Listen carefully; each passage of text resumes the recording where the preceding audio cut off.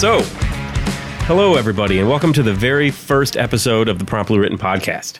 My name's Matt Shigerick, and I'm joined by fellow author Ian Lewis, and I think the first thing that we should do is probably just introduce the concept to you. So Ian and I have known each other for quite a long time, and I think it's safe to say that when any sort of topic or anything comes up, we tend to have a different perspective. So what we decided to do was take a writing prompt, and then we were both going to write a story based on that prompt. And then we would get together, read our stories out loud to each other and to you, and then kind of talk about where our head was at when we wrote that story. So essentially, it's a writing workshop in podcast form, and I think we're going to start today by just kind of giving you an introduction to each one of us, and then our first story. So Ian, you want to take the first story, or? Sure. All right. So, episode 0. All right. So what was the prompt that we decided to go for this time? The prompt was, this was the last thing I said to her. Ooh. Well, so that's pretty dark. Well, I mean, could be. It depends on where you take it. Yeah. So I just to let the listeners know, at this point, neither of us have read, seen, heard anything about each other's work at this point. So it is as new to me as it's about to be new to everybody. So Ian, why don't you go ahead and take us away? Sure. First, an introduction. I've been writing in some form or another since about 2002. Not seriously, though, until probably 2007 when I had the genesis for my first novella, which was called The Camaro Murders. And then that kind of took off from there. I had an idea that really intrigued me, and I've been writing since. Currently have 3 novellas and 3 novels available. And why don't you go ahead and just tell everybody right now where they can go ahead and find those novellas? Well, if you go to ianlewisfiction.com, that will give you the landing page for all of the books, the necessary links to find those books. But you can find them at the normal places like Amazon, Barnes & Noble, places like that, where you can find things in ebook form, or if you buy from Amazon, you can also get print, paperback. So yeah, I guess I'll go ahead and start with my story. I gave it a title. I don't know that we ever decided whether we wanted to title them or not. I like the idea of having a title. I also did title mine. I mean, I don't think it's the most creative, and I think that I was going to look to you for maybe a little inspiration after you heard the story. Well, the one thing that Matt didn't indicate is that the idea is at the end of the year, we'd like to publish a compilation of that year's stories. So at that point, I think we'll have to have titles at least for some of them, right? Oh, yeah. They all can't be untitled. Absolutely. So my story is called Bullets and Razor Wire. So, and we'll get going then without further ado, right? I just want to say, wow. It'll all make sense by the end. I'm ready. All right. The light in Durker's pub is the same as always, perpetually waning and dingy with the blue haze of cigarette smoke, the yellow, noxious kind smoked by the locals. There are the threadbare rugs and cheap silk curtains you'd see in any rat-hole pub in Bolfska, where the pale sun glares through the open windows. Outside, the dusty clamor of merchants and peddlers wafts in with the ever-present reek of cabbage and human stenches. Then there's the mournful whistle of the lurching steam engine that groans its way into the middle of town carrying refugees, some of whose stiff corpses lean against window panes or hang haphazardly out of boxcars. The living, whether injured or not, cling together in clusters of forlorn grief like dogs who've been beaten into submission. Swarthy and sullen, their tattered shawls and ratty coats can't hide their bony frames. Any chance of making it safely to the bombed-out tarmac with the hope of flying out of their war-torn country is near futile. They know this as well as I, but they have no choice but to press onward. Kotvia was stuck in the middle when the first shots were fired. Corralled by enemies on one side and her professed allies on the other, Kotvia's farmland and waterways were divested in the interest of defeating the enemy once and for all. It's raged on this way for 3 years. I mentally retreat back into the pub. Around our usual table are Captain Smith and Lieutenant Dithers, the only 2 Englishmen left besides myself. Solid chaps, they've managed to keep their olive drab uniforms as fit for inspection as can be expected. Our regiment, embattled and beleaguered, was left behind with orders to stay it and see it through. Our remaining number has since dwindled due to attrition by desertion or death. 2 women from the nursing service have joined us, Tessa on my right and Millie on hers. They are dependable girls, the kind you'd want stitching you up when bleeding out and grasping at the dregs of life. I've taken a liking to Tessa, the dark-haired one. Her pert eyes never lose their warmth even in the face of bleakness, not even when we question how long we'll be stuck in this miserable place. We trade smiles as we huddle around the wooden tabletop that's stained with condensation rings and marred with knife gouges. It's our refuge, our little cloister of normalcy, cupping the filming glasses that hold the watered-down raki we drink, forcing a cheerfulness that dissipates from our faces quicker each day. We hold to some type of civility despite the boom of artillery from the front. Our enemies aren't all beyond the razor wire, though. There's the American named Souza, an expatriate who runs a brothel next door. He's a slippery bugger if there ever was one. Quick to make money and even quicker to count it. He's tried to sell us out more than once and even came close to claiming our lives. The five of us were sitting much the same as today, while Smith nursed a bruised rib and contusion in his arm. Rangy and athletic, Smith sipped at his raki and lit the occasional cigarette, wincing only slightly. The wave of his sandy hair and jut of his level chin carried with it the indefatigable confidence that bolstered us many a day. Dithers, who'd run out of snuff 6 months ago, had taken to a pipe, occasionally stroking his dark, drooping mustache with a careful thought that seemed more mechanical as the minutes wore on. His rounded shoulders hung heavy, but still retained a modicum of staunchness. We were interrupted by a ruckus outside. There were shouts and screams in the splinter of wood. Smith, ever the man of action, turned with his squinted hawk's glare and then leapt from his seat. I followed him outside with Dithers in tow.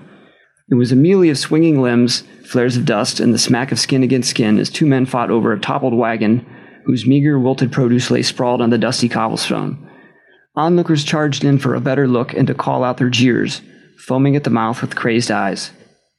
Action nor violence didn't hold our attention for long, so the three of us lapsed into the glazed-over stares of those numbed by combat. It was in this unconscious slip that Morris found his opportunity. Morris was a rail of a young man, impoverished in life and in his mental faculties. His squirrely movements betrayed a sense of volatility when we first saw him skulking around the pub. One never knew whether his shifty eyes would glare, enlarge, and then fire the daggers he reserved for the foreigners in his country. I'd seen it before, Morris toe-to-toe with a member of our regiment, spit flying as he shouted into the man's face. "Leave my country, you pigs," he would shout in broken English before settling into a rapid-fire cadence of his own dialect. I was so accustomed to seeing Morris around that I barely registered seeing him next to me. It was the glint of steel in his hand that caught the sun just right. I spun around with a half-second to spare. Morris lunged at me with hate-filled eyes, the shaggy mop of his hair stuck to his forehead with perspiration. I sidestepped his thrust and parried it with one of my own, sending him off balance. He stumbled forward before regaining his footing and lashing out at Dithers, cutting him in the arm. It didn't take long to notice the skirmish over the toppled wagon had stopped, clearly signaling the fact that it was a ruse. But Smith didn't care. He reached for his sidearm and fired at Morris, who had begun to fall back into the crowd. The bullet hit Morris in the chest, I am sure of it. I saw him fall, and then he was swarmed by the crowd as shouts arose and a heated exchange between Dithers and two other men ensued. I didn't see them carry Morris's body away. By the time Dithers and Smith had dispersed the crowd, the only evidence that Morris had been there was a splotch of blood on stone. Tessa and Millie met us at the door, eyes brimming with concern. They relayed how they'd seen Souza looking on with approval, counting out bills to a few ruffians who ran off with the men who'd fought over the toppled basket. The import of it became clear to us, and we watched our backs with increased vigilance. Was it the opium shipment we derailed? Was it the young girls we shuttled to safety? We'd never know why Souza had it in for us. We only knew our environment bore a seething hostility. Every nook and cranny harbored those who would do us harm. Even as we sit now with that uneasy comfort among forced friends, I turn and see a cluster of people part ways near a table by the gaping window. Seated behind it is a figure from which I can't look away.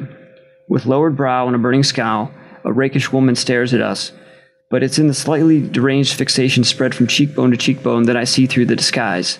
It's Morris wearing a bobbed brown wig and a faded dress that hangs lifelessly over his skinny body. His narrow face is smeared with garish rouge. Morris rises and walks the 15 feet to our table with that same murderous stare leveled at us, but I'm without reply. I'm frozen in shock, strangled by the possibility that I'm seeing Morris alive before me. There's some deathly finality about the scene, some nightmare scenario that is inescapable. Smith turns just as Morris arrives. He looks up with an awkward glare until the moment of recognition dawns and he begins to protest, wide-eyed with the same disbelief that erupted inside me only moments ago, but Morris is too fast. He swipes with furious intent, stabbing a blade 3 times into Smith's chest in rapid succession. It's over before Dithers can drop his pipe, before Tessa or Millie can gasp. The pub erupts and our table devolves into pandemonium. There are knife swipes, grasping at limbs, lunging and leaning, and the crash of overturned chairs as we reel at the futility of it all. The slow, grinding de-evolution of our existence turns closer to despair right in front of me. I can see it. I can sense it with some warped sixth sense. This is the end. There is no way out. This is our truth now. Through that damnable blue haze of cigarette smoke, I see Tessa leaning over Smith's body, and I'm reminded of something I lamented to her only a few days ago in a low moment. I feel compelled to repeat it now. I fear this might be it for us, just bullets and razor wire. And that's the last thing I said to her. Ooh, you ended it with the prompt. I ended it with the prompt, yes. It seemed like a good way to end it. It really did. It sounded like an ending. It did. I was not expecting the Rouge, the dude in the Rouge. Well, that's awesome. Okay. I like it. All right. We'll talk about it in a few. All right. So, I guess it's my turn. So my name's Matt Shigerik. I don't know. I actually stumbled back into writing after many years, I would say. I would say that as a very young child, I was always like kind of fascinated with story. And then through my adult life, I just like, I feel like I always had ideas, and we always spoke about ideas, like particularly movies. There were always ideas floating around in my head, and they never got written down. As I was completing a degree in film, I started to latch on to screenwriting pretty heavily.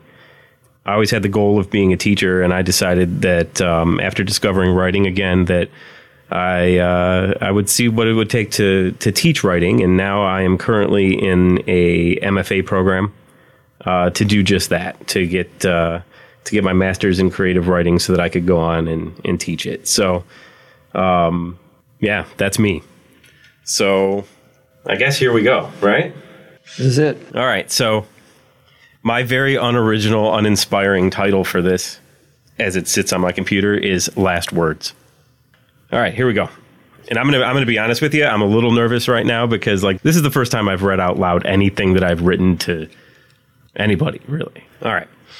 Last words. The tips of her strawberry blonde hair just touched the cleft of her shoulder blades. It hadn't always been that short. When they had first met, it had spanned nearly the entire length of her back. It spoke of innocence. Hell, they had both been far more innocent back in the day. His mind wandered to the day she had surprised him with the haircut. The look on her face as she walked through the door brimmed with a newfound confidence, as if she had left any self-doubt she may have had in the discarded strands of hair on the salon floor. She had always been beautiful, but along with the new hairstyle came a gleam in her eyes that radiated raw sexuality. The moments that followed were a highlight of their physical relationship. It was something he would never forget in this lifetime. Yes, he thought to himself. The hair will be the next to go. He rose from the chair he had placed directly in front of her and bumped into the single bare light bulb that cast a warm glow over her as she slept. The fixture swung back and forth, inviting shadows to come forward and dance out of the dark corners of the basement. He walked silently across the concrete floor, being careful not to wake her. An old desk, bookcase, and pegboard served as his makeshift workshop in the corner of the unfinished room. Even though it was obvious to anyone that this hand-me-down furniture was far from ideal, it was organized and set up with a sense of pride that conveyed a sense of his meticulous nature. He picked up a soldering iron from the desktop and carefully tested the tip of it with his finger. Finding it cool to the touch, he began to wipe it down with a damp rag. He held it up to the light to check his work and placed it on the top shelf of the bookcase. He then scanned the shelf below and selected a worn leather tool wrap. He rolled it open on the desktop, revealing a set of brass tools. He pulled out a pair of long shears and carefully placed them upon his thumb and ring finger. He opened them slightly, examining them for any imperfections. A slight smile began to form at the corners of his mouth, and he placed them on the top of the wrap. The second tool was a straight razor.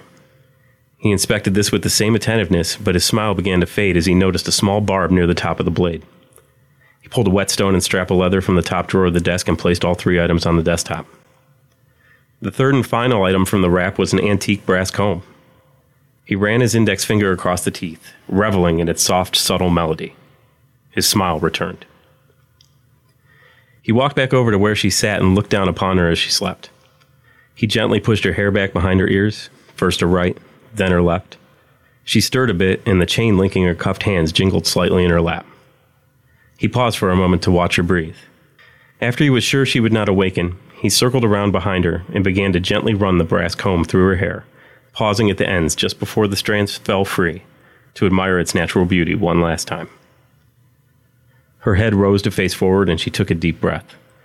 He let the section of hair fall from his hands, and he moved to retake his seat facing her. While it appeared that she was looking directly at him, he got the uneasy feeling that she was looking straight through him. Any emotion her twinkling eyes once held had effectively been removed. "I didn't mean to wake you." She made no reaction and continued looking dead ahead. He took her hands into his and ran his fingers over her scabbed fingertips where her immaculate nails once were. He had rinsed them clean, and now they lay drying on his workbench. He silently commended himself for the decision to use the soldering iron, as it cauterized the wounds nicely, minimizing blood loss. He thought he saw her wince slightly as he inspected his work, but she didn't make a sound. He carefully placed her hands back into her lap, stood, and turned back towards his tools. He rummaged through a drawer that sat centered below the work surface. He quickly found what he was looking for, a small ball of rubber bands.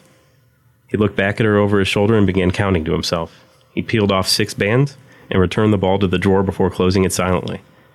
He pulled the brass shears from the leather roll and slid them into his back pocket. Returning to his position behind her, he used the comb to part her hair with precision, expertly dividing it down the middle. He eyeballed a third of the hair on the left hemisphere, tied it off into a neat ponytail. He then split what remained on that side into 2 more partitions, creating 3 equal in size. She remained nearly motionless during the process, only responding to his gentle nudges that allowed him to complete his work. He used to love playing with her hair. Most nights you would have found him sitting on the couch with her seated cross-legged on the floor in front of him, her head in his lap. They'd kept a brush in the drawer of the end table in the living room, and he would stroke her head with it for hours as they watched television. The majority of the time, he wouldn't even be able to tell you what program was on, finding himself lost in the calming, rhythmic pattern of the repetitive brushstrokes. But that was before. Shaking his head back into reality, he looked down to find that he had also divided the right side of her head into 3 equally proportioned ponytails. He nudged her head gently, first to the left and then to the right, carefully checking over his work. Satisfied, he exchanged the comb for the shears in his back pocket. The sharp blades made easy work of her locks, and within a matter of seconds, he found himself with 6 neat segments of hair in his hands. He took them to the workbench and laid them out individually alongside the nearly dry fingernails. He placed the tools back on top of the leather wrap. Taking his seat once again, he watched her as she stared aimlessly off into the distance. He wasn't sure how much time had passed, but he couldn't get the idea out of his head that she was still the woman he loved. Damn it. He stood up aggressively and walked back to the workbench, retrieving the straight razor.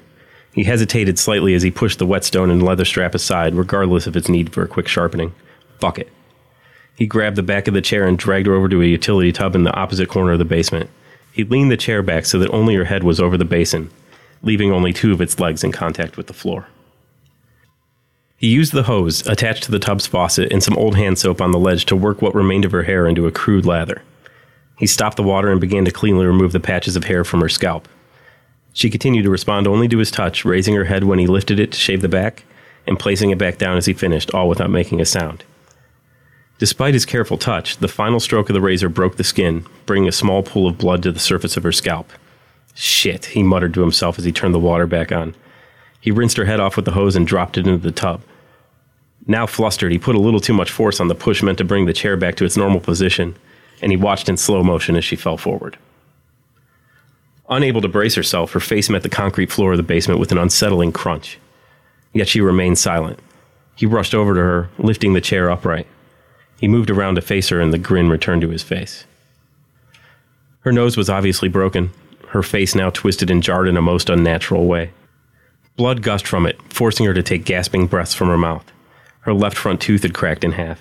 She began to wheeze as her breathing became more strained. At last, the beautiful woman he had once loved, would always love, was no longer clouding his vision. No, this was a more proper representation of the monster that she had become. It was time. He scanned the floor and quickly found the fragment of her tooth. He picked it up and walked over to the utility tub where he found the water still running. He rinsed it thoroughly and retrieved the razor that he had dropped during the commotion.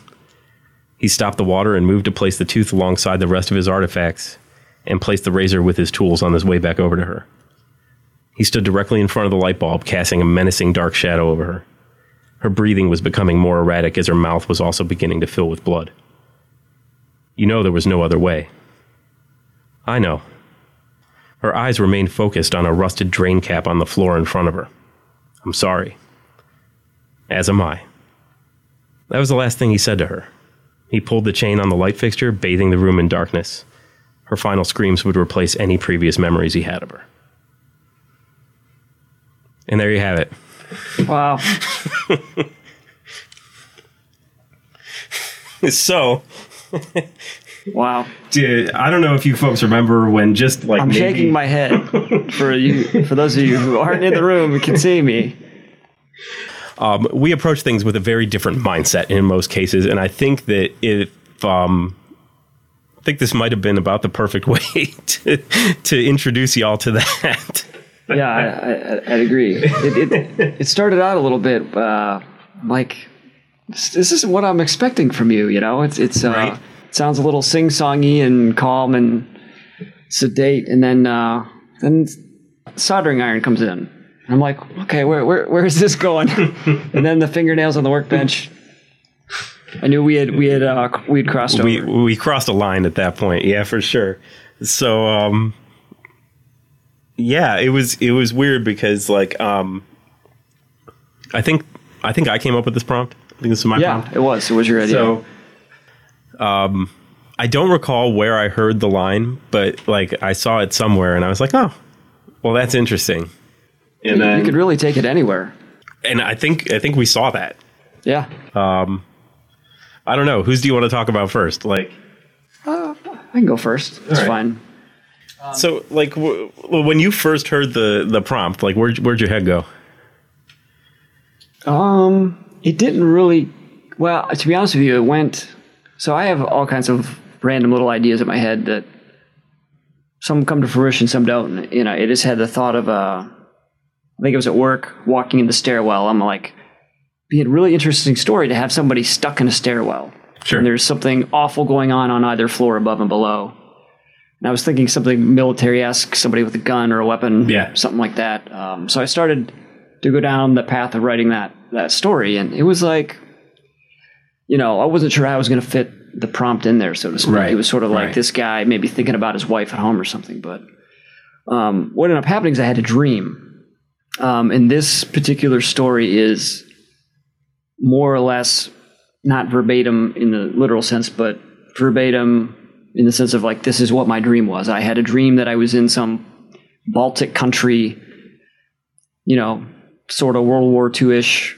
Yeah. Soldiers sitting in this pub, this train coming through town. The only difference is in the train there was actually rotting corpses on the train in addition to the living. But I thought that someone would dump the corpses off the train in real life, right? This felt more like a realistic story to me, so I wrote that out of it. But the dead and dying and the downtrodden and whatnot in sort of this war-torn country.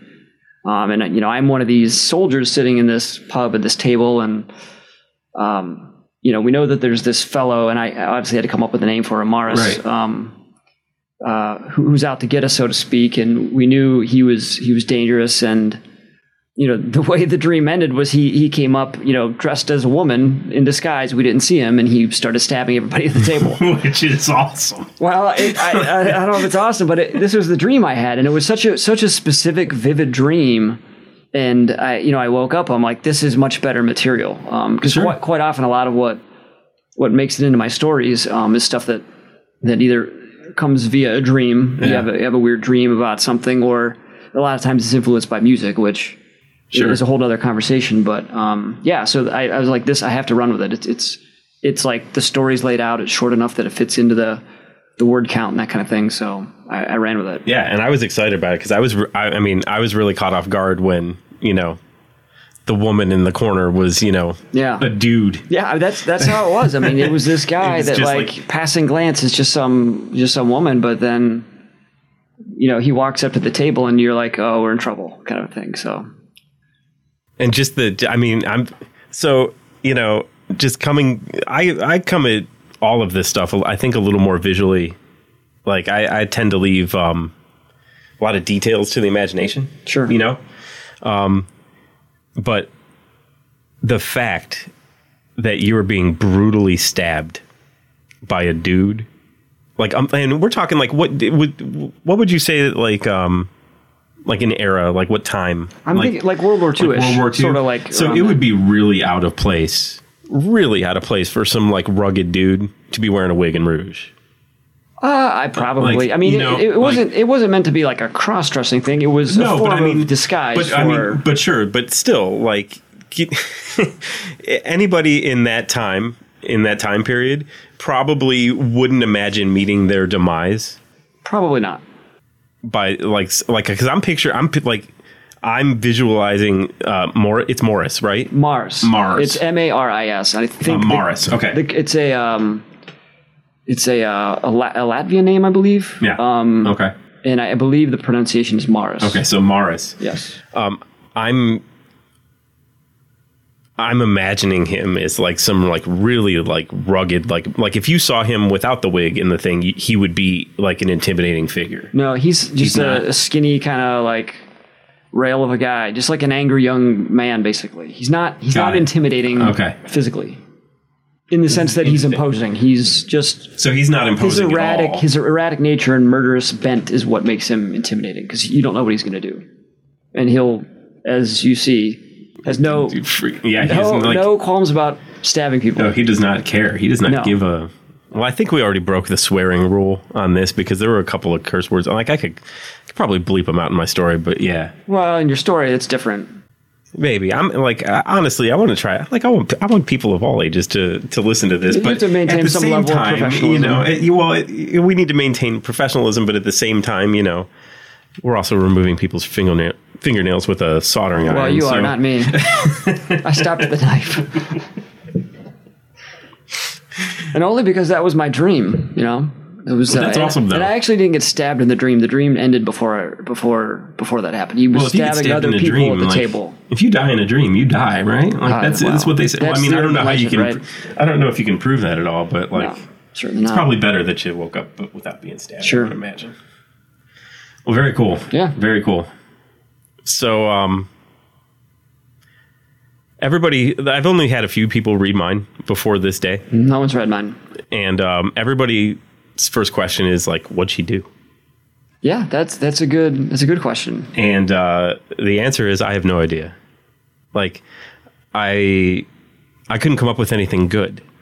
Like, I knew once we decided to write this prompt, I was like, okay, somebody's getting killed. Like, I knew that was happening. Like, somebody is killing somebody else. There's some sense of finality kind of suggested by that. Yeah, like somebody's going to die, But at the same time, like, I just kind of started writing.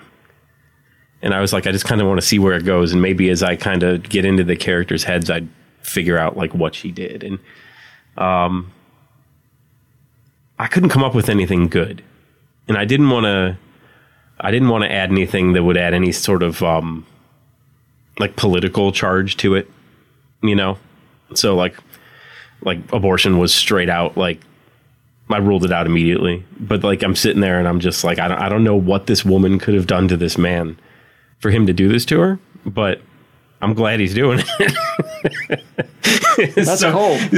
So I just kind of left it, and I was like, you know what? I think I'm gonna like kind of just take advantage of the short fiction form and. Like, I don't know if you necessarily need to give a reason. You don't. Like, I think the beauty of flash fiction, especially, but really any short story, is you get, if you do like a slice of life kind of thing, it's just you kind of get a glimpse and you glean what you can glean, and then you kind of disappear from the story. It's like you're just writing a scene. Yeah. Kind of. Yeah. And I kind of like that. So now it's just like, I don't know. What did she do? What do you want her to have done? Would be my question to anybody who asks. Like, it's just, I'll tell you what, it was pretty bad. Yeah, I mean, you clearly had to sit down and think about the types of things he's doing to her. Yeah, and I want to create that question in the reader's mind of like, what awful thing could she have done that would prompt him to do that?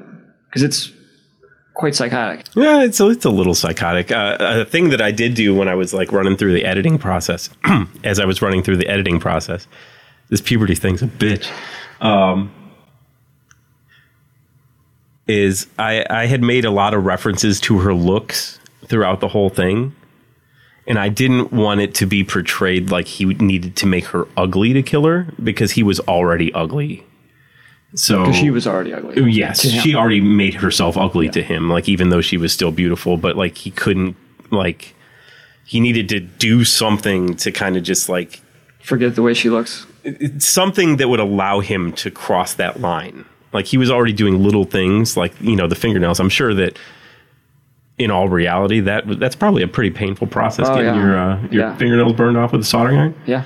So, like, that's pretty psychotic immediately, but it still wasn't, like, it wasn't enough for him to, like, go through and actually end her life. But for some reason, the broken nose and the blood pooling in her mouth and shit was. So, score.